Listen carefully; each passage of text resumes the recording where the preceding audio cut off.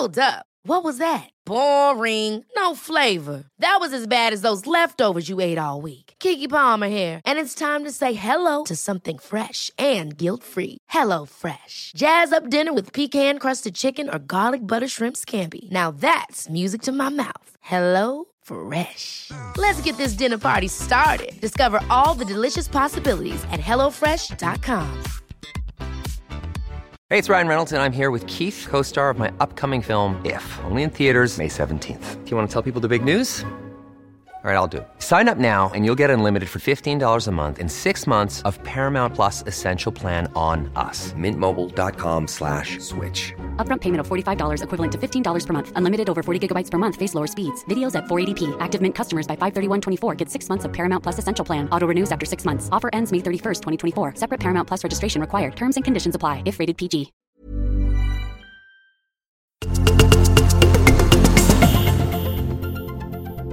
...261 guldmedaljer har Sverige tagit i Paralympics genom tiden och tillhör därmed världens 10 mest framgångsrika nationer. Senaste guldet kom från simmaren Karl Forsman.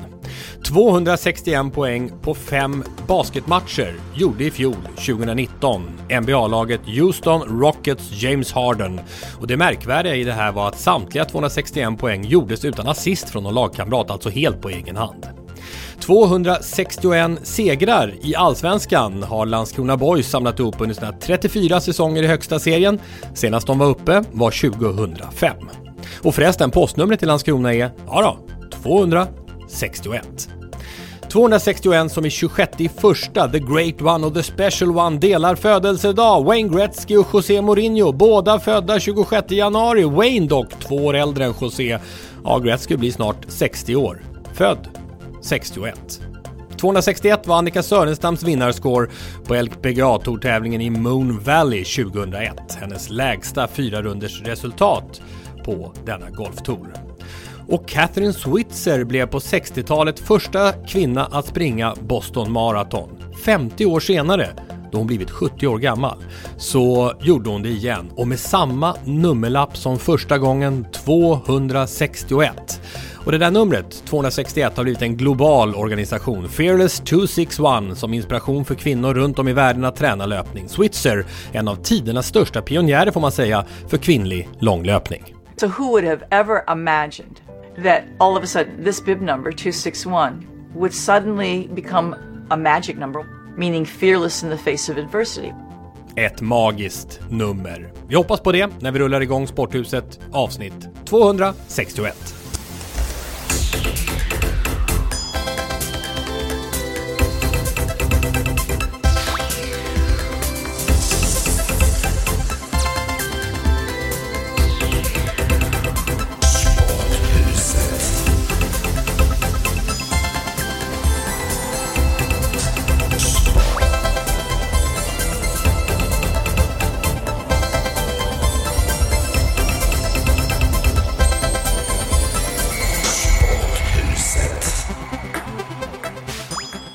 Du, jag är svag för steals eller interceptions eller när man stjäl bollen av en motståndare.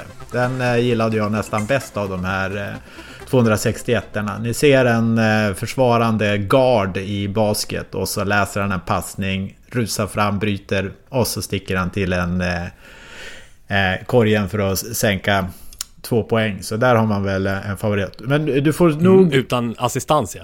Just det. Det är lite så. Är man duktig på den delen i både fotboll, hockey, basket eller vad det nu är, så får man väl så många passningar från motståndarna som man får av sina egna medspelare. Det var Houston Rockets James Harden som gjorde det, alltså 261 poäng, 5 matcher i rad utan assist. Ja, tack för alla introinspel. Och vi hör alltså Jens Fjällström där i Malmö och Miro Salar var? Jo, på Rivieran som vanligt. Ja. Och det... Hemma i Blekinge kan man säga. Ja, och du sitter där i det 30-gradiga värmen så här i september, det imponerar. Men du, vad kommer du ihåg vad du hade för Jag vet att du skämtar lite, men faktum är att en bra bit över 20 och det är jättesoligt och fint, jag lovar. 17 mil mellan Jens och Miro och själv sitter jag ju här i Gustavsberg då. Miro Salar, olympisk stavhoppare i Moskva 1980. Ditt första OS, du gick direkt till final. Vad hade du för nummer på startlappen? Inte en enda aning. Du vet, som känner mig väl, att jag har ju ingen typ av sån här nostalgisk känsla för någonting. Jag kommer knappt ihåg någonting av min karriär. Och det kommer vi upptäcka sen när vi ska prata DN-galan då. Och starka minnen och sådär liksom. Jag har mer starka minnen av stadion än själva DN-galan. Men jag har ett jätteminne därifrån, givetvis, som alla andra har. Ja, men du, jag har letat i alla mina böcker. Jag har ju alla den här Sporten idag, Lars-Gunnar Björklunds bok. Från början var det någon annan redaktör. I årsordning i bokhyllan här bakom mig, från 1955 och framåt. Och även alla årsböcker utav friidrott som Friidrottsförbundet ger ut. Men hittar banne mig inte ditt startnummer. Det är ändå häftigt. Jag tycker verkligen, nu när jag letat lite i böckerna här, tänk OS 1980 Jens. Då satt väl du där som, vad blir det, 14-åringen och sånt där framför tvn. Och Miro hoppas av där bakom järnridån. Det är häftigt. Mosaik tifot med maskoten Mischa som vinkade glatt första invigningsdagen och fällde en tår i avslutningsceremonin där. Nej, men då var man ju nästan som mest bänkad, och jag följde säkert det där stavhoppet i minsta detalj där. Så du stod nog högt i kurs då, kan jag tänka mig, i det fjällströmska hemmet. För vi gillade friidrott väldigt mycket, och stav inte minst, eftersom jag ju berättade tidigare att vi hade haft Kjell Isaksson boendes hemma hos oss i samband med en friidrottsgala uppe i Umeå. Så då blev man ju stavhoppsfrälst. Varför var du inte på Finnkampen, Miro? Jag hörde att det var Michel Tornéus som var expertkommentator på Radiosporten. Du har ju gjort varenda tävling som expert på Radiosporten banne med sen vi drog igång 2001, alltså nästan 20 år. Varför var du inte där? Helt plötsligt kände jag så här liksom att jag känner en viss oro för det här med corona och flyga. Nej, men jag har en otrolig respekt för det här då. När coronan bröt ut så tyckte man då, det är ju förkylningar och folk dör i vanliga fall på vintrarna och så där. Och nonchalerade ganska mycket då. Men sen har jag tagit det mer och mer på allvar, och det är inget snack om att jag tillhör ju definitivt riskgruppen och försöker verkligen följa de regler som finns. Kanske då när man har tränat med laget så har vi ändå försökt respektera det på alla sätt och vis på sommaren, men nu känner jag så här just med flyget då, jag har ju sett folk stormar in där med ett munskydd och sitter tajt in på varandra, och nej, jag kände det, jag vill inte ta den risken, alltså jag vill inte det. Mesigt eller inte, jag vet inte. Nej, men vi som har flugit en del, jag vet inte hur mycket du har flugit nu i Allsvenskan Jens, men jag har gjort en del. Jag tror ofta du undviker flyget, va? Kört tåg, va? Jag har kört tåg mesta delen, men jag var ju på fjällvandrad och då flög vi, och det var fullsatt kärra alltså, och då tänkte jag också det, alltså nej, det här känns ju inte riktigt sunt. Nej, det är obegripligt faktiskt att mittgången till exempel inte är blockad när det är 3 säten, det tycker jag är helt. Så jag tycker att det är starkt, Miro, snarare. Jag håller med. Ja, och jag måste säga det till mina chefer på Radiosporten som respekterar det, för att i grunden då så försökte jag komma undan det på alla andra sätt, men till slut så fick jag erkänna då att nej, men jag är skraj för det här, så att jag skulle önska då att få antingen sitta då hemma och försöka följa tv-bilderna och på det sättet bidra, eller också så får ni hitta något annat alternativ, och de respekterar det, och det är jag otroligt tacksam för. Veckans surr. Jag har förstått att det hände någonting kopplat till friidrott i Bryssel, men hjälp mig, uppdatera mig. Vad var det som var så galet där? Ja, jag blev så otroligt upprörd över den sändningen som SVT skickar ut. Eller ja, det är inte deras fel, utan de följer någon slags internationell sändning som fullständigt förstör friidrotten i min värld. Man har slängt in grenar som inte finns på mästerskap, typ man springer en timme, se hur långt man hinner på en timme, både damer och herrar. Samtidigt som det pågår faktiskt väldigt intressanta teknikgrenar inne på arenan. Så att i bakgrunden av de här sändningarna så hör man då när Mondo hoppar då. Han presterar ju otroligt bra på den här tävlingen. Han hoppar 6 meter och försöker då på, vad ska vi kalla det, utomhästvärldsrekordet. Och man får inte se det live. Och stackars de som sitter vid tvn där som får låtsas lite grann då. De här kommentatorerna och experterna där som får sitta och låtsas att det här inte har skett. Medan jag då som har följt den här tv-sändningen ser löpare och i bakgrunden ser jag något gulblått där som lyfter en stav och så ser man då en rivning. Nej, alltså det gick helt enkelt inte att följa den här tävlingen överhuvudtaget. Och att ligga liksom live på ett antal löpare som springer då i 1 timme. Man börjar alltså från, det är ju skillnad när man kommer in när det har gått 27 minuter eller något. Men här följde man det maniskt hela tiden. Ja, alltså jag har inte ord för det. Jag var så upprörd så jag ville bara gå därifrån. Det här låter ju nästan som slow tv när de har den där kameran de här över älgarna ni pratar om. Älven. Ja, precis. Ja. Älgarna. Eller Guldbron som skulle komma. Ja, just det. Ja. Och så finns det världsrekordförsök där som händer parallellt med det. Vad har ansvariga sagt egentligen? Alltså vad var planen? Har de bett om ursäkt eller är det bara det här var ju toppen? Nej men jag fattar inte det här, utan vad man har försökt jobba med de senaste åren, det är att man ska popularisera friidrott och man ska göra det lite annorlunda. Och då behöver vi inte gå in på det. Jag tror du snackade om det sist nu, Tommy, om längdhoppet och det här då, att man hittar på någon konstruerad grej, alltså att man vann tävlingen, man vann den inte ändå. Och man försöker dra ner antal teknikhopp och man ska liksom sätta fart på grejerna och folk ska bli engagerade och tycka det här är otroligt kul. Men alla de försök de har haft har ju bara varit nästan, i min värld, alltså att man dödar friidrottsintresset hos folk. Det är ju inte så att jag på något sätt har, alltså jag gillar ju löpningen verkligen. Jag Mo Farah som var en av de som sprang i den här timmen då, det har ju varit otroligt att följa hans karriär och följa ett helt 10 000 meters lopp med den taktiken som krävdes och allt det. Men det här är ju, alltså det är för mig helt ofattbart. Och det kanske att det stör mig ännu mer, dels för att jag är friidrottare i grunden, men också då för att jag är bortskämd och jobbar på radiosporten där vi väljer våra egna bilder. Och hela Europa är ju intresserad av teknikgrenar. Tänk dig nu, häromdagen fick vi ett otroligt långt Fetter. Som kastar 97 meter. Tänk dig att missa ett sånt kast.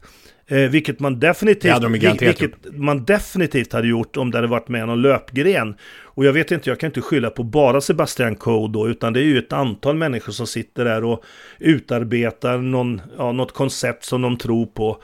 För idag är det ju omöjligt på tv att följa till exempel en höjdhoppstävling eller en stavhoppstävling och se hur kommer det här sluta. Är det, oj, nu tog han i första, då ligger han bra till.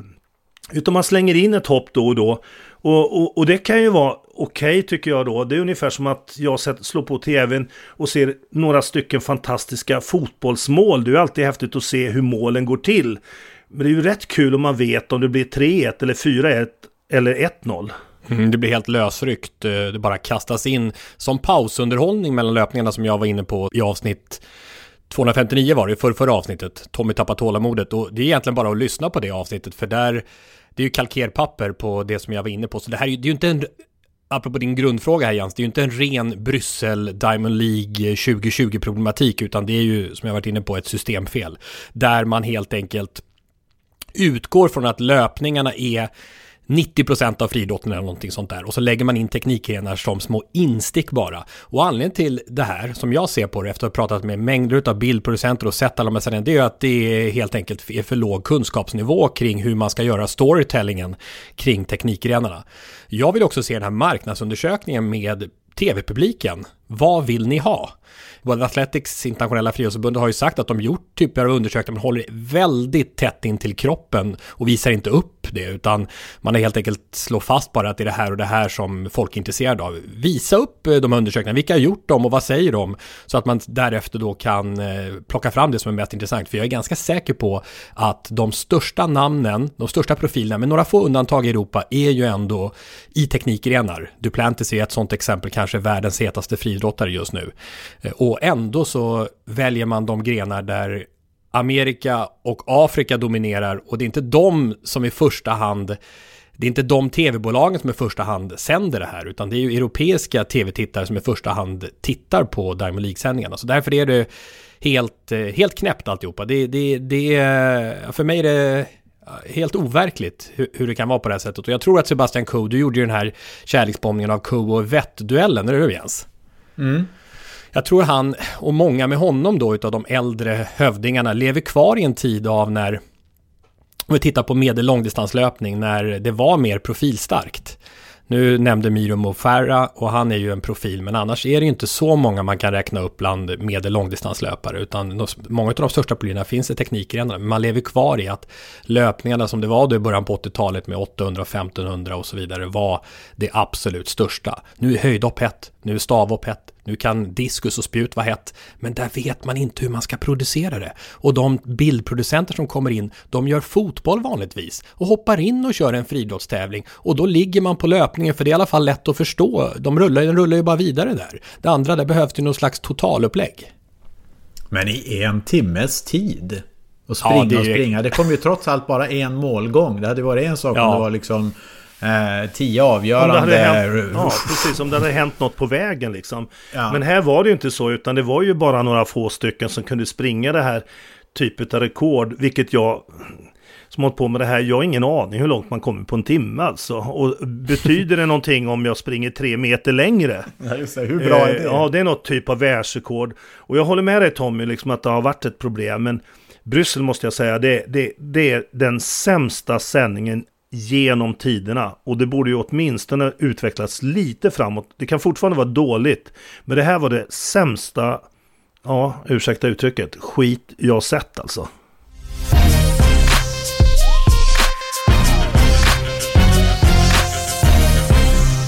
Salars salva. Ja, och jag tycker det var ganska bra. Jag hoppas på något sätt att för det blev så extremt dåligt det här, att det skulle kunna sätta fingret på den här problematiken och att det blir belyst på ett annat sätt. För problemet finns alltid där, men nu blev det så extremt apropå det här med 1 timmas löpning, där Mo Farah sprang, 2,1 mil tror jag han var. Och jag blir så upprörd nu, och jag var så upprörd i studion där, så att jag var på väg att gå därifrån och säga det, nej, jag pallar inte sända det här för att vi ska referera det här, utan det har varit bättre att jag suttit hemma och tittat då på datorn och bara tittat på liksom om det är kryss eller ett streck på de teknikgrenarna som jag ändå tycker var av hög nivå.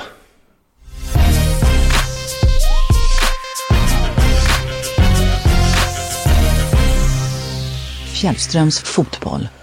Vad sägs att snacka lite grann landslagsfotboll, och ingen kan väl ändå ha missat Kulusevski-karusellen, va? Vi börjar med 2 hedersamma förluster, för det tycker jag att det var. Prestationen mot Frankrike, prestationen pratar jag om, då förtjänade ett bättre resultat. Utvisningen mot Portugal sänker ju de svenska ambitionernas möjligheter egentligen. Men om vi sen hoppar över till Kulusevski-karusellen, ska jag vilja dela in den i 3 olika delar. Till att börja med Kulusevskis eget uttalande.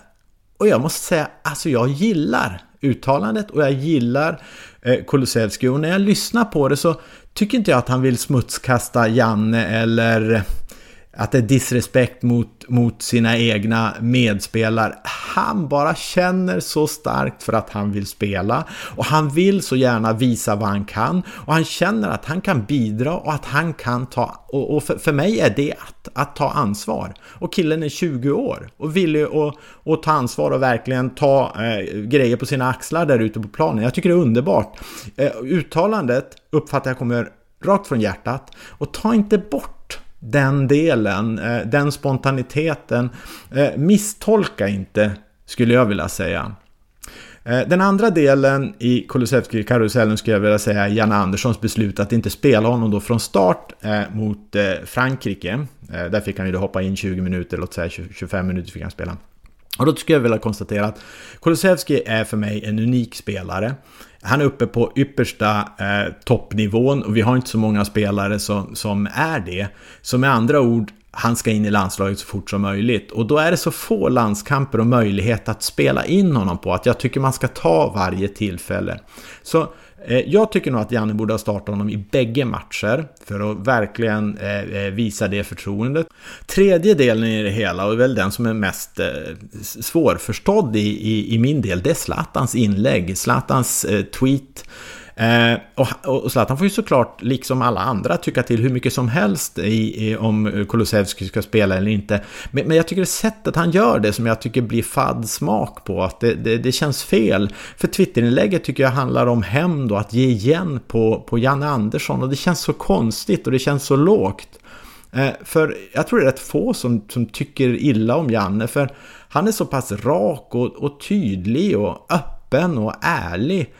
Duckar aldrig för en fråga och vågar ta i saker på ett bra sätt och aldrig med något annat än lagets bästa framför ögonen, och att sticka det i sidan tycker jag är fel. När Kulusevski säger det han säger så är det ytterst han själv som han sätter press på, för det är han som ska leva upp till förväntningarna och det är han som ska klara av att göra det. Så därför, låt oss inte tysta den här entusiasmen och viljan att bidra till ett svenskt landslag. Jag tycker det var konstigt, men det är bara att respektera alla beslut. Det är inte jag som bestämmer, så det är bara att acceptera.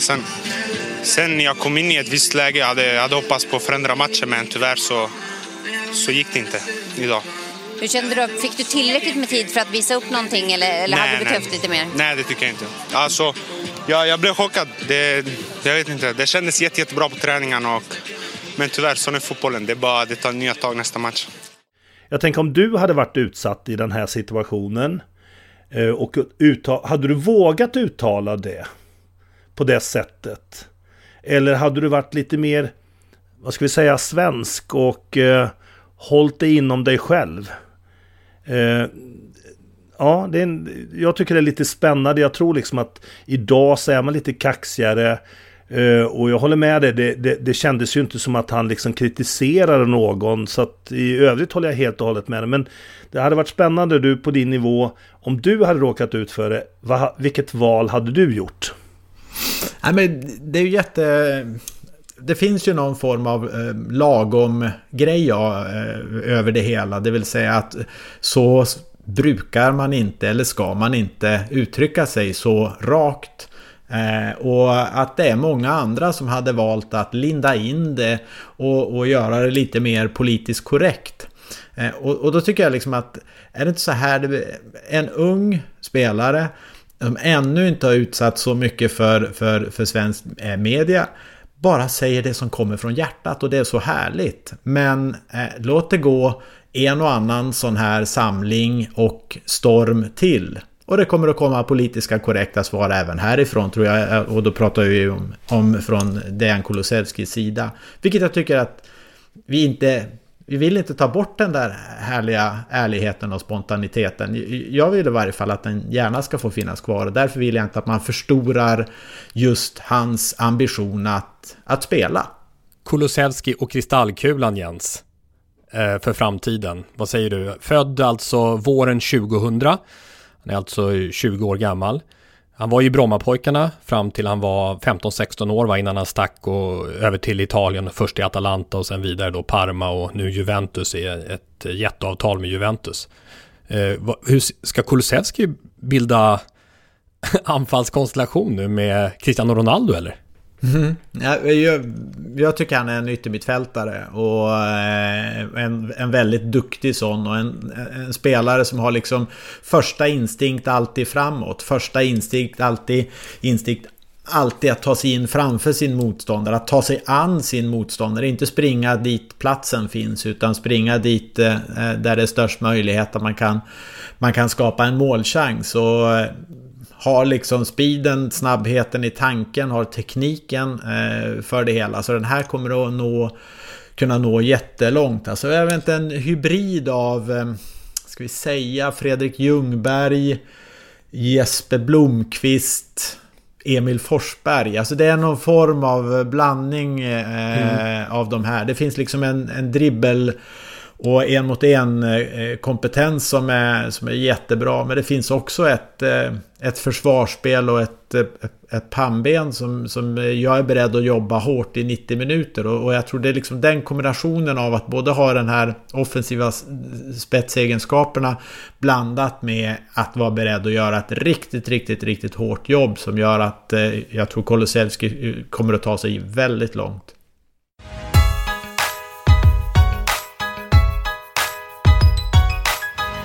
Öppet hus i Sporthuset. Och när vi ändå är inne på landslaget, vi hade ju Backes han är otrolig alltså. Backes berättelse. Men lugn. Ja, han ringde mig faktiskt Hasse efter förra avsnittet. Och sa det. Åström, Backe här. Du, för första gången under min tid som expertkommentator har jag lyssnat på mig själv i efterhand i Sporthuset. Jag har aldrig gjort det tidigare. Jäkla bra där. Klippt ihop och fixat. Det var kul. Kanske framförallt. Han kanske gillade sina egna inlägg allra bäst, vem vet.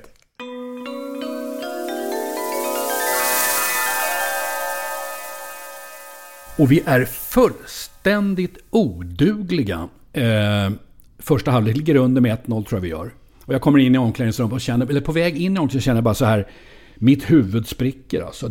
Jag ser stjärnor. Ja, det här har aldrig hänt förut. Så jag tar lång tid på mig att gå in, men fortfarande bara stjärnor i huvudet. Så bara kommer in och så bara sitter spelarna så bara vrålar jag liksom, ställ er upp! Och jag känner bara liksom, jag svimmar.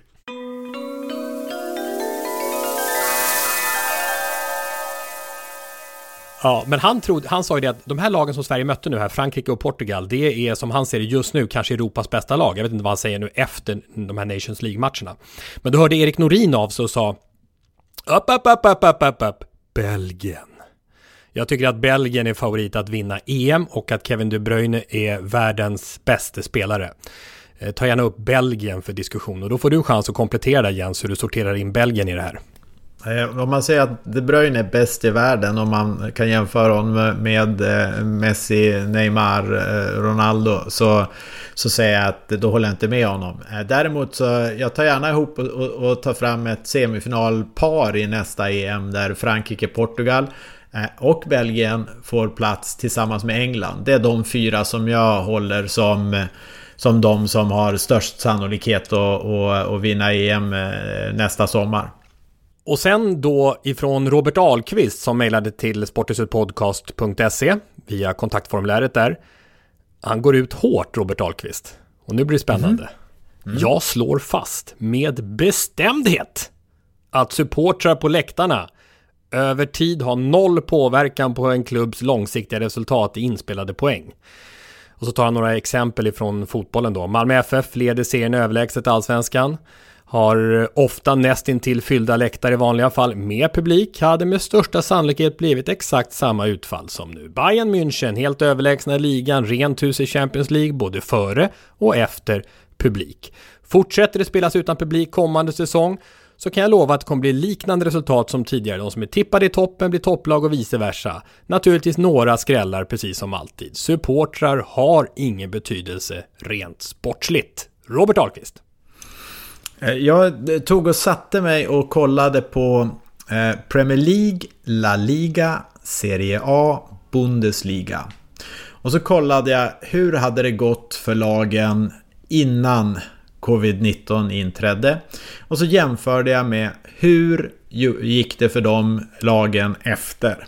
Och då tog jag och tittade på topp 6-lagen.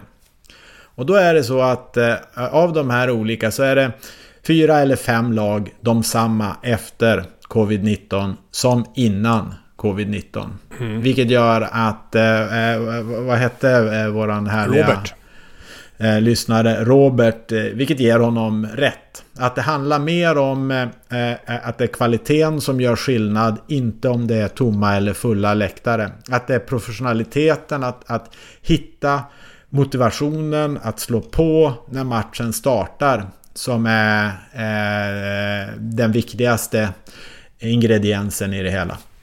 Och tittar vi på Allsvenskan så var det så att det var det har gått betydligt bättre för bortalagen i år jämfört med förra året när jag tittade på den statistiken. Men går man tillbaka 2 år, för det är många som har jämfört dem med förra året och som har tittat, oj, det här är beviset på att covid-19 gör skillnad. Men går man tillbaka 2 år så gick bortalagen ungefär lika bra då som det här året. Och längre tillbaka så har inte jag gått i alla fall.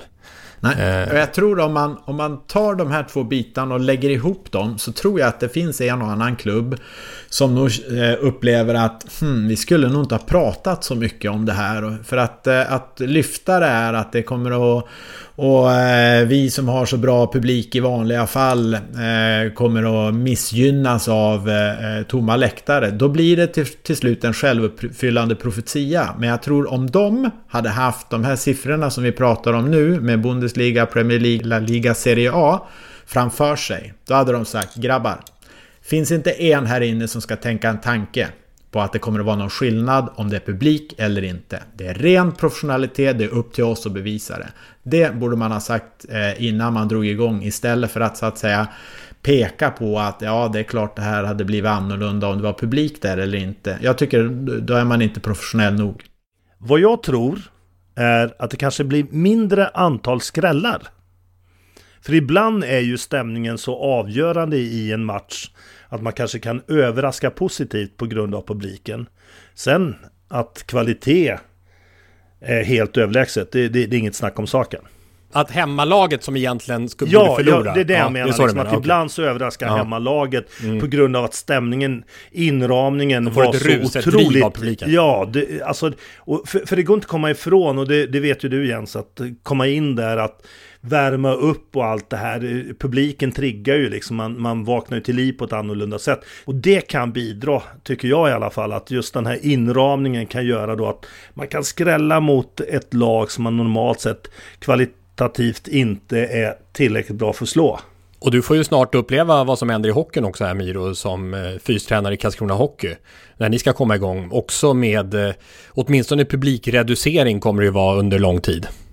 Ja, man kan väl säga så här, träningsmatcherna är ju man glad att det inte är någon publik, för då spelar man så uselt så att så det är man glad att inte få en massa skit efteråt. Så det kan vara bra utan publik, men när väl serien drar igång så tror jag liksom att man kan skrälla på ett, men jag vet inte vad ni tror. Vad säger ni? Vad säger ni? Vad säger ni? Vad säger ni? Vad säger ni? Vad säger ni? Vad säger ni? Sporthuset på Twitter, Sporthuset Podcast heter vi på Instagram. Tack för alla kluriga kombinationer när det gäller att få fram noteringar kring vårt intro, siffran 261. Åsa Johansson, Jörgen Eksvärd, Jonas Larsson, David Nilsson. Och den här frågan som jag tänkte skicka ut till er där ute, ni lyssnare, till nästa vecka, från Erik Götberg. Det skulle vara kul om ni tog upp spaningen av aktiva idrottare som är barn eller barnbarn till före detta stjärnor i samma idrott eller en helt annan idrott. Hur mycket arv, hur mycket miljö, finns likheter, olikheter, men till att börja med så kan vi tänka oss namn, känner jag till att börja med. Mest spännande namn. Alltså aktiva idrottare som är barn eller barnbarn till före detta stjärnor. Ska vi ge oss på några så här spontana? Jag kan börja. Mondo. Ja, just det. Han är ju ganska aktuell just nu. Kan man väl säga, va? Så att pappa Greg har jag tävlat mycket mot. Hoppade 580 själv. Och Helena, mamman, mångkamperska. Så att Simon Tern. För all del inte båda föräldrarna mig veteligen, men däremot en Jonas Tern som de flesta känner till. Med VM-bronslaget 94. Om vi tar fotboll då, så Henrik Larsson och Jordan Larsson, va? Henke också VM 94 och Jordan, han är i Ryssland. Glöm inte dottern där, för hon är grym i hästsport. Hon är grym. Janell heter hon, va? Janell, tror jag. Ja, dottern, ja. Vi har ju ett gäng inom hockeyn. Vi har ju både Nylander och vi har Sten. Och säkert ytterligare några som vi borde kunna fylla på med där. Jättebra, precis. Alexander Sten, pappa Thomas Sten, va? Båda jättestjärnor i NHL kan man säga. Särskilt Thomas, men även Alexander i viss mån. Och William Nylander och Alexander Nylander. Båda sönerna till Mikael Nylander som ju spelade nästan 1000 NHL-matcher. Så det är ju Och sen var ju du inne på en friidrottare också, som du har nämnt tidigare i det här avsnittet, Miro, som har 2 oerhört framgångsrika döttrar i en annan sport. Ja, Kent Elbrinks döttrar. Elin och Frida. Elin och Frida, ja. Och de har ju en ganska känd farbror också. Anders Eldebrink. Världsmästarbacke. Spelade lite hockey, tror jag. Men sen får vi inte glömma, apropå finkampen, Melvin Lyckeholm. Just det. Ännu inte 16 år, son till olympiska mästaren Stefan Holm.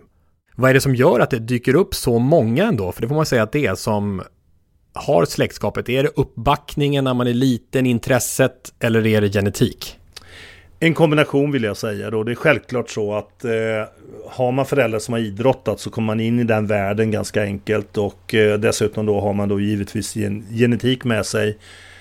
Så att ja, det är en kombination av det.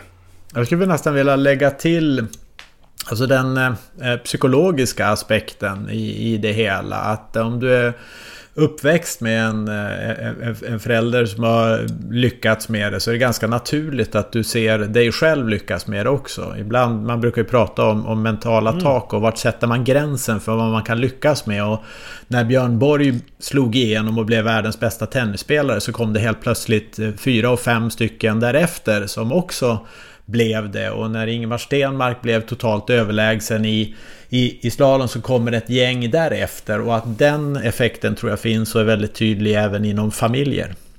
Alltså min grundsyn är att det alltid är extremt lite genetik. Men jag märker ofta att jag stöter på patrull där, att många inte håller med. Det är ju bara en ren, alltså egentligen är det bara en gissningslek ju. Men sen när jag pratade med de här travmänniskorna förra veckan, Backe och Granqvist, då låter det som att det är 100% genetik när de har sin superhäst här som ska avla på och så vidare. Ja, men alltså Tommy, du får nog ändra uppfattning där. Jag tycker att de har mer rätt än du tror. Alltså det är ju svårt liksom att få fram en schäfer av en pudel och en tax. Du har en ny hund, va, Miro, eller hur? Apropå det. Ja, jag har ju det, och jag vet ju inte alls liksom, det är jättespännande alltså. Det funkar skitbra, men alla frågar vilken ras är det, och det är väl kanske 40-50 olika typer skulle jag tro då, genetiskt då, men det är ingen tvekan om att hans föräldrar måste ha varit ganska stora eftersom han är så stor själv. Ska vi kärleksbomba? Nu ska vi kärleksbomba. Nu ska vi kärleksbomba. Ja, vi ska kärleksbomba. Kärleksbomba. Kärleksbomba. Kärleksbomba. Idag. Jag vet att det är DN-galan som är kär även för mig, som ska kärleksbombas här, men jag vet inte riktigt vilken av de 2 friidrotts-essen, Tommy Åström eller Miro Salar, som ska göra det. Vem har fått uppdraget? Jag hoppas att det är Tommy, för att DN-galan är inget snack om saken. Jag har ju minnen därifrån, helt klart. Men för mig hade det varit kärleksbombning av stadion, Stockholms stadion möjligtvis då. Och det är ju där DN-galan har gått. Hur många DN-galor har du tävlat på, Miro? Nej, men ungefär. Nej, jag har ingen aning faktiskt. Jo, men du vet ju hur lång din karriär var. Ja, vet jag det? Den pågår. Nej, men du vet hur dålig jag är på de här grejerna då. Men säg att jag kanske fick vara med på första DN-galan typ från 80 fram tills jag slutade. Säg 7-8 stycken. Om du har tävlat 7-8 gånger och sen så har du varit coach några gånger på DN-galan, och sen har du faktiskt varit expertkommentator på Radiosporten i 20 år i rad. Det har jag koll på. 20 år i rad på Radiosporten. Vad väntar ni på? Kör!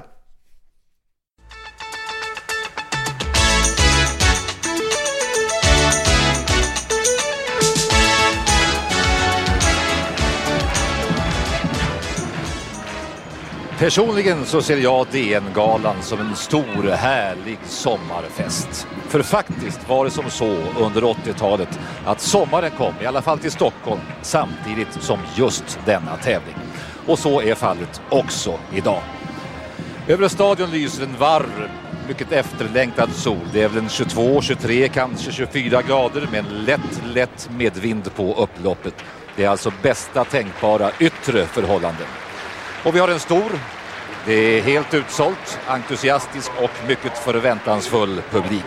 Som naturligtvis hoppas på att denna anrättning ska kryddas med ett världsrekord. Låt oss spinna vidare på Christer Ulfbåges träffsäkra tidiga 90-talsbeskrivning utav DN-galan. Nu när det ska handla om denna 54-åriga idrottshöjdpunkt som verkligen satt Sverige och Stockholms stadion på friidrottens världskarta. Och det är inte svårt för mig det här eftersom jag älskar den här tävlingen av hela mitt hjärta. DN-galan som tävlingen hette från premiären 1967 till och med 2014 och numera så heter den ju Bauhausgalan.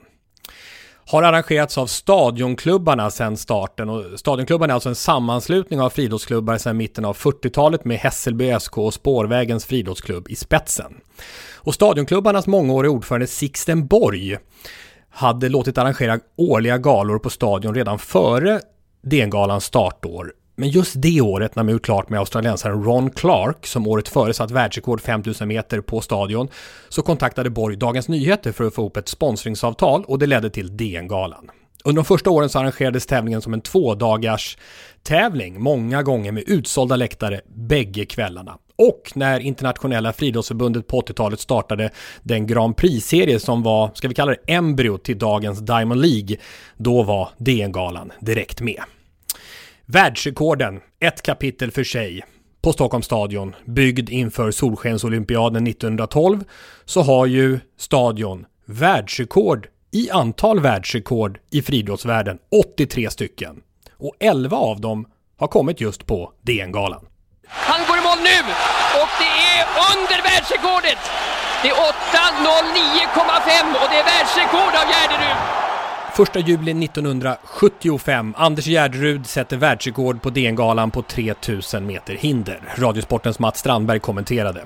De som var på plats den där kvällen 1975, som till exempel den mångårige tävlings- och startfältsansvarige Ulf Saletti, som vi också haft kontakt med inför den här kärleksbombningen, vittnar om en euforisk kväll på alla sätt. Det var ett överfullsatt stadion. Det gick inte att få in mer folk på den ståplatsläktare på kortsidan. Det här känner Jens till som före detta spelare i Djurgården. Den var ju där upp mot gymnastik- och idrottshögskolan som fanns på stadion vid den tiden. Det gick inte att trycka in mer folk från vanliga insläppen. Istället fick publik släppas in via långsidentrén klocktornet och pressades in på ståplatsläktaren nerifrån banan för att få upp åskådarna på ståplatsläktaren den där magiska kvällen när Anders Gärderud satte världsrekord. En varm julikväll då stadion är så där bedårande vacker. Det var Gärderud-feber i Sverige. Nytt världsrekord 8.09.02. Ett år senare skulle han bli olympisk mästare med ytterligare ett nytt världsrekord. Men redan före Gärderud hade en annan svensk 70-talsgigant, Ricky Bruch, 3 år tidigare satt rekord i diskus med 68,40. Extroverta Bruch, en entertainer på högsta nivå som hade stor show inför hemmapubliken. Nästa svensk att sätta världsrekord på DN-galan var ju 1987. Och det som gjorde det rekordet särskilt förtätat var att alla andra grenar var avslutade sedan en halvtimme tillbaka när rekordet kom. Men i princip alla de 15 000 åskådarna utsåld salong var kvar. Och låt oss ta det från början. Den 30 juni 1987, ett collage här från TV-sportens sändning med kommentatorerna Jakob Hård, Christer Ulfbåge och Jan Lorentzon. Och pass på! Strax här så besegras självaste världsrekordinnehavaren Sergej Bubka i stavhoppet. Han rev på sin ingångshöjd nämligen av en viss Milo Salar.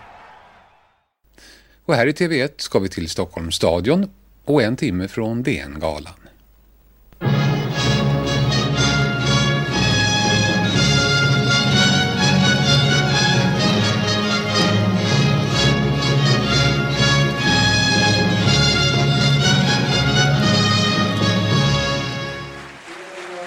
DN-galan på Stockholms stadion är sedan länge ett av de stora friidrottsevenemangen i världen.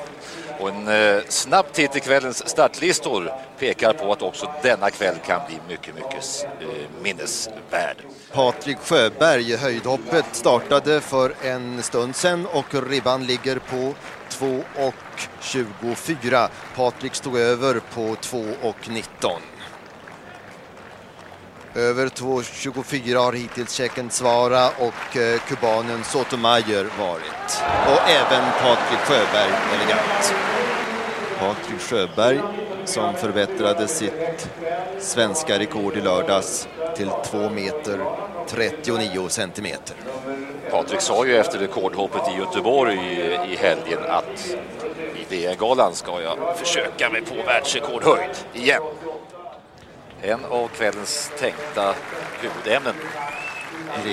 Ja, och här ser vi Miro Salar som klarade 5.30 i första försöket. Det här är hans tredje och sista försök på 5.50.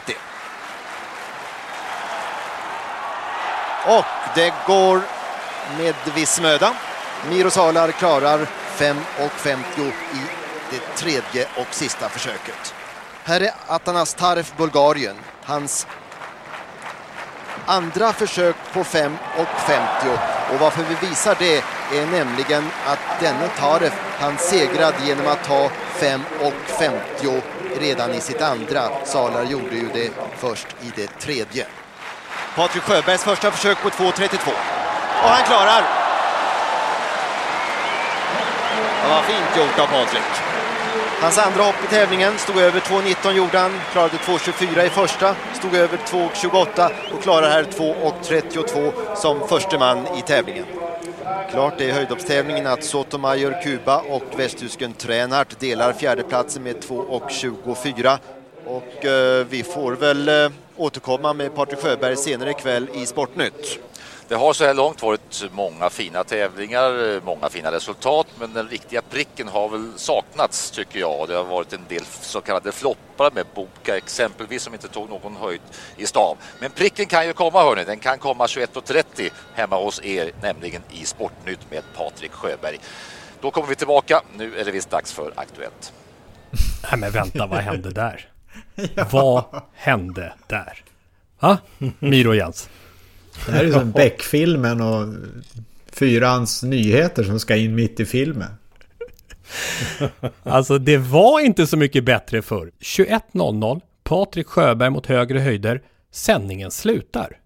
Och alla ni som hojtade med Miro i spetsen att Bryssel var den största floppen i friidrotts-tv-historien, det var inte alltid bättre för. Sändningen slutar, enbart hänvisning till Sportnytt. Men jag kunde gnälla på den tiden för jag var ju jag tävlade ju. Så att jag satt ju inte i någon studio. Jag satt inte framför tvn och tjurade ihop då. Så du får ju ursäkta mig då att jag gnäller nu. Ja. Man får ju säga att man har på känn att det är någonting på gång när andra hoppet som Patrik Sjöberg gör i tävlingen är 2.32. Han klarar det första försöket. Verkligen. Och historiens vingslag när man hör om en ung Sotomayor som sen skulle bli världsrekordinnehavaren som ju har rekordet nu i höjdhopp. Okej, vad händer då? 21.00 Aktuellt. Vad gör man? Det finns inget internet. Det finns ingen tv-sändning. Om man inte är en av de 15 000 åskådarna. Vad gör man då? Lyssna på radion. Exakt. För där var Åke Strömmer. DN-galans 1987 sista händelse, Patrik Sjöbergs tredje försök på 2.42. Han har hoppat 2.41,7 2 gånger nu. Och nu vore det ju väldigt bra om han kunde klara 2.42 också. Nu backar han upp för att göra sitt allra sista hopp. Han tittar, han stretchar lite grann. Nu går han och ställer sig där bak där han ska hoppa. Och nu kommer hoppet ganska snart. För han kan inte stå så länge för då börjar han frysa. Kvällen börjar bli sval. Även om en mörkgul sol försvinner bakom Sofia-tornet här. Och så väger han på ena benet. En gång, 2 gånger. Han gör gesten framåt med händerna. Så det här länge har han aldrig i sitt liv väntat tror jag på ett hopp. Undrar om det kan vara bra det här. Då har han klappat i händerna som han alltid gör när han springer. Men han vågar inte riktigt och det är ett dåligt omen för honom. Men nu springer han i alla fall. 2.42, tredje försöket. Och så upp. Och klarar!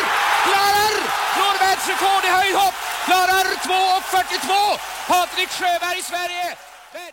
Ja, vilka scener på Stockholms stadion 1987 alltså. Och det här ärevarvet som Patrik springer efteråt är ju klassiska bilder verkligen. Det senaste världsrekordet på DN-galan och på Stockholms stadion skedde 1997 och det var första gången som jag jobbade på galan. Sen dess har jag gjort det faktiskt varje år i 24 år i rad, antingen på Radiosporten eller som speaker. Och då att som 23-årig friidrottsälskare få vara reporter på DN-galan på Radiosporten och se ett världsrekord. På den distans som jag själv tävlat på 800 meter, det var som en kvadrupeldröm. Alltså DN-galan, Radiosporten, friidrott 800 meter. En av mina stora barndomsidoler inom sporten, Sebastian Coe, hade ju haft världsrekordet i 16 år när dansk-kenyanen Wilson Kipketer ställde sig på startlinjen. Nu kommer de avgörande skedena i loppen. Coe hade 1:15 vid 600 meter. Nu kliver haren åt sidan. Och nu är det Kipketer som ska göra det själv. 1:16. Han är mer än sekunden efter. Det blir svårt nu att notera världsrekord för Wilson Kipketer. Och han är inte så överlägsen som man hade kunnat vänta heller. 425-man Patrick Conchella är ganska nära. Rodal är 3. Men nu springer han snabbt här över upploppet ändå. Wilson Kipketer 39, 40, 41. Nej, det går inte. Ja, eller gör det det? 1:41,73 är alltså det officiella världsrekordet. Klockan stannar på 1:41,74. Och nu kommer beskedet från spiken. Han tangerar Coes världsrekord. 1:41,73. Han är världsrekordhållare, Wilson du, även om han inte är det ensam. 1:41,73. Kipketer och Coe sida vid sida i historieböckerna på 800 meter. Härligt för DN-galans arrangörer att få ett världsrekord i en klassisk medeldistansgren efter att genom åren ha radat upp verkligen världsstjärnor som Walker, Coe, Ovett, Cram, Awita, Morsley, El Gerouch. Och DN-galan har ju också sett världshistoriens 2 största sprinterlöpare, Carl Lewis och Usain Bolt. Lewis avslutade sin karriär på Stockholms stadion just den där galan 1997. De är överlägsna i den här stafetten och så nu då pinnen till den största av dem alla. Carl Lewis får avsluta sin karriär på Stockholms stadion med att springa först över mållinjen. Det gör han där på 38-32, nytt stadionrekord. Efter världsrekorden, OS och VM-gulden på 100 och 200 så kom också självaste Usain Bolt till DN-galan och publiksuccén var förstås total. Faktum är att hans möte med Tyson Gay på stadion 2010 utsågs till årets största händelse i hela idrottsvärlden. Det loppet på Stockholms stadion. Det var den amerikanska tv-kanalen Universal Sports som delade ut den titeln. Ner i blocken. Alldeles strax färdiga för Stockholms stadion 2010 DN-galan. Ett ögonblick vi kommer att minnas. Färdiga. Starten kommer iväg och det är en bra start på Bolt, men Gay går också bra. Det är en jämn start mellan båda löparna. Nu är Tyson Gay som har greppet. Gay leder loppet. Han kommer att vinna mot Bolt. Gay vinner på 9:83. Han kör över Usain Bolt och fixar den första förlusten för den olympiske mästaren på 2 år. 9:83. Det är ett nytt stadionrekord. Aldrig tidigare har någon sprungit 100 meter så fort på de här banorna. Och Gay besegrar Bolt och många häpnar. Världsstjärnornas DN-galan och svenska sådana också. Det har ju funnits mängder av högtidsstunder för svenska friidrottare i den här tävlingen. Minns till exempel det mäktiga mottagandet 2016 när Sanna Kallur gör ett comeback efter åratal av skador. Och alla kvällar med den gyllene generationen med Kajsa Bergqvist, Carolina Klüft, Stefan Holm och Christian Olsson och nu senast då i Bauhausgalan 2020 Duplantis 6:01 stadionrekord i stavhopp ifrån Mondo. Det senaste kapitlet i berättelsen om en friidrottsgala som är en viktig del av den svenska idrottshistorien. Och själva polstjärnan i DN-galans glittrande historia, det var en kväll i juni när sommaren är som bäst. His final attempt to soar where no man has soared before. A shot at a world record. Phil, he can head down 13 feet. That's the bar, that's the range that he can carry himself over that bar, anywhere along it.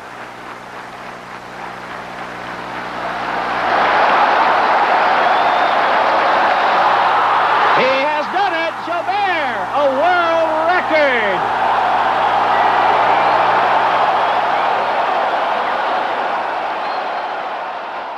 Alltså det är ju magiska ögonblick och det här är ju, jag har ju växt upp med en pappa som är mer friidrottare än fotbollsintresserad och löpskolning i backar i tidig uppväxt, men också och få följa med ner till Stockholm och gå på DN-galan. Kan vara en 4 år på raken, något i den stilen, någonstans kring att jag är 10 år eller något sånt, och satt just på, det var därför jag tänkte när jag hörde det där att de knödde in folk på ståplatsläktaren, för det var på den där kortsidan upp mot GH, upp i närmsta hörnet, så att man satt precis som man såg 100-meterslöparna springa mot mållinjen, mot den. Man kunde inte se när de skar mållinjen, men de sprang mot den, och där låg ju solen på, så det är otroligt fina minnen och sitta där och med programmet framför sig och veta vilka när olika grenar sätter igång och vilka som är med och kolla resultaten och ringa in och föra anteckningar. Nej, det är så varma minnen kopplat till det. Och såklart också, jag försöker komma ihåg Edwin Moses vill jag komma ihåg var, och jag funderar på om kan jag blanda ihop det här med vad jag önskar att jag har sett och vad jag har sett. Men det var ju liksom en favorit. Såklart Stockholms stadion med grönskan utanpå tegelväggarna från 1912. Nej, så fint. Du nämnde ju Moses, och då måste jag berätta en lite halvrolig grej. Daniel Westfeldt, som är då agent för alla våra stora friidrottare den sista tiden. Han hade ju en ganska medioker idrottskarriär, för att han hade alltid önskat sig att det skulle finnas en gren som heter 600 häck, och det är någonting som möjligtvis kommer dyka upp i de här tiderna nu för tiden, när man hittar på nya grenar hela tiden. Men i alla fall så var det så här då att det hade ju inte sett så bra ut på tv om inte alla banorna var liksom, att det fanns löpare på alla banor. Det var ett sent återbud. Och då frågar man Daniel då, som sprang 400 häck mellanåt då, på ett uselt sätt då, om inte han kunde tänka sig springa det här loppet. Jo, men han hoppade ner från läktaren, bytte om lite snabbt och så slängde han sig ner i blocken och mötte Moses. Och när det var 100 meter kvar, eller när Moses gick i mål, då hade Daniel 100 meter kvar. Och det här pratade med Daniel om häromdagen, så att jag tror att det är okej att ta med det. Ja, men du har också någon slags rekord på DN-galan, va, Miro? Ja, jag har ett stavhoppskast, kan man väl säga. Jag vet vad du är ute efter. Och det här är dagens sanning alltså. Det var nämligen så att du frågar om minnen man har därifrån, och tyvärr så kommer inte jag ihåg att jag slog Bobka där, men däremot kommer jag ihåg då en riktig frustration, och det var då att jag var i bra form, skulle hoppa högt, men rev ut mig ganska tidigt i tävlingen och blev så förbannad då när jag landade i bädden och rev sista gången. Dels fick jag ribban rakt i huvudet, och sen så störtade jag fram, tog tag i min stav och sen kastade jag iväg den, och den slog ner nästan vid mittlinjen på fotbollsplanen, så vi bedömde att det var ungefär ett 45 meters kast. Och då ska ni ändå veta att ett spjut väger 800 gram medan min stav väger 2,5 kilo. Jag hade lite problem med armbågen därefter. Men det var inte den tävling vi spelade upp därifrån 87 Sjöberggalan. Där blev det var Tarev som vann, va? Ja, han gjorde ju det.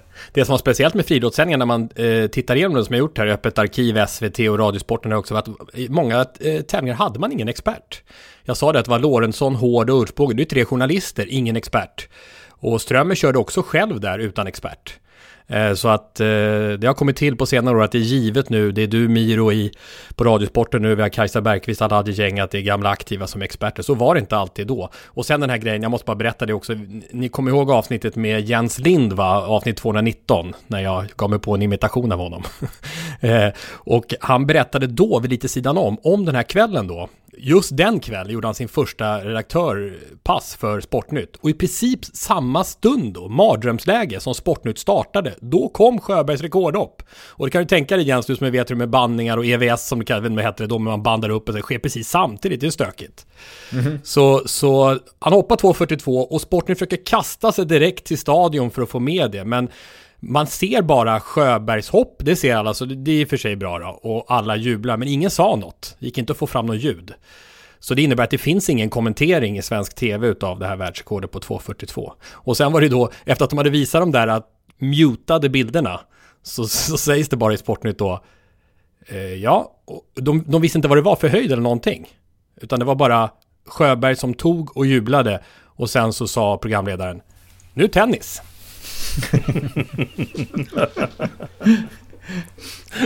Har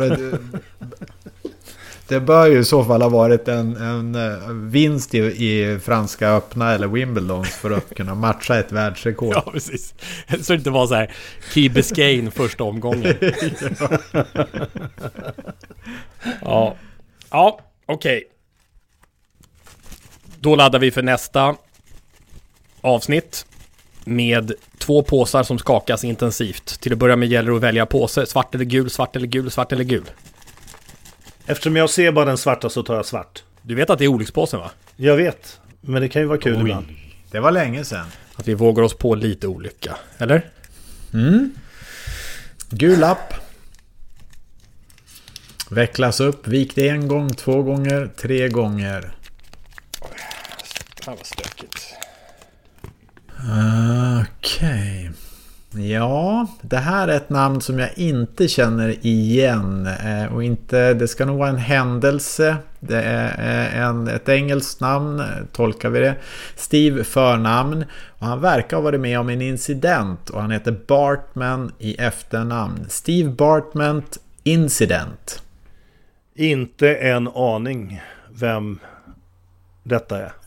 Ja, men du, jag tycker jag känner igen den här. Kan det vara så att det här är i varje fall baseball vi pratar om, och det är, jag undrar om det är en i publiken som är lite för entusiastiskt, är intresserad av att försöka fånga en boll, och då är det nämligen så att en baseballspelare är precis på väg att komma dit med handsken för att greppa den här bollen. Jag tror det är den incidenten.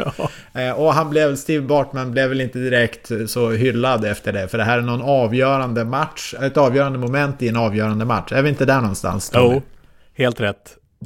Nu när du säger det, det stämmer, det var när vi hade de här filmtipsen tror jag. Det, ja. Som Kajsa Kalmeus nämnde där, Steve Bartman Incident, och kanske var det då som den dök upp. Jag ska se om jag kan skicka, men vi kommer att bena ut allting i nästa vecka. Det kan bli en härlig historia, eller inte härlig kanske, men det är olyckspåse, men jag tror att vi ska kunna få ut någonting kärleksfullt av det också, hoppas det i alla fall.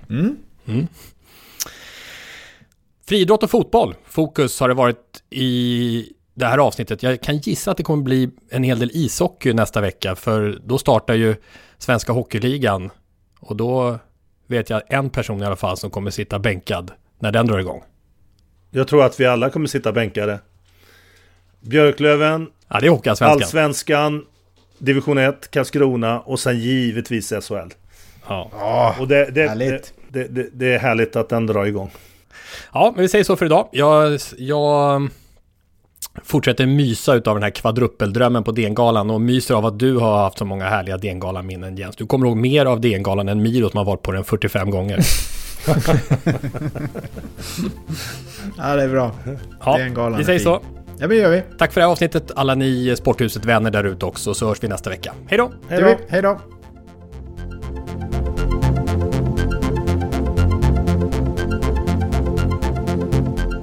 Sporthuset produceras av Tommy Åström och Martin Söderberg. På webben sporthusetpodcast.se. Jinglar gjorda av sånggruppen Sonora, Patrik Oman, Jonas Jonasson och Albin Blomgren. Hörs nästa vecka, JP.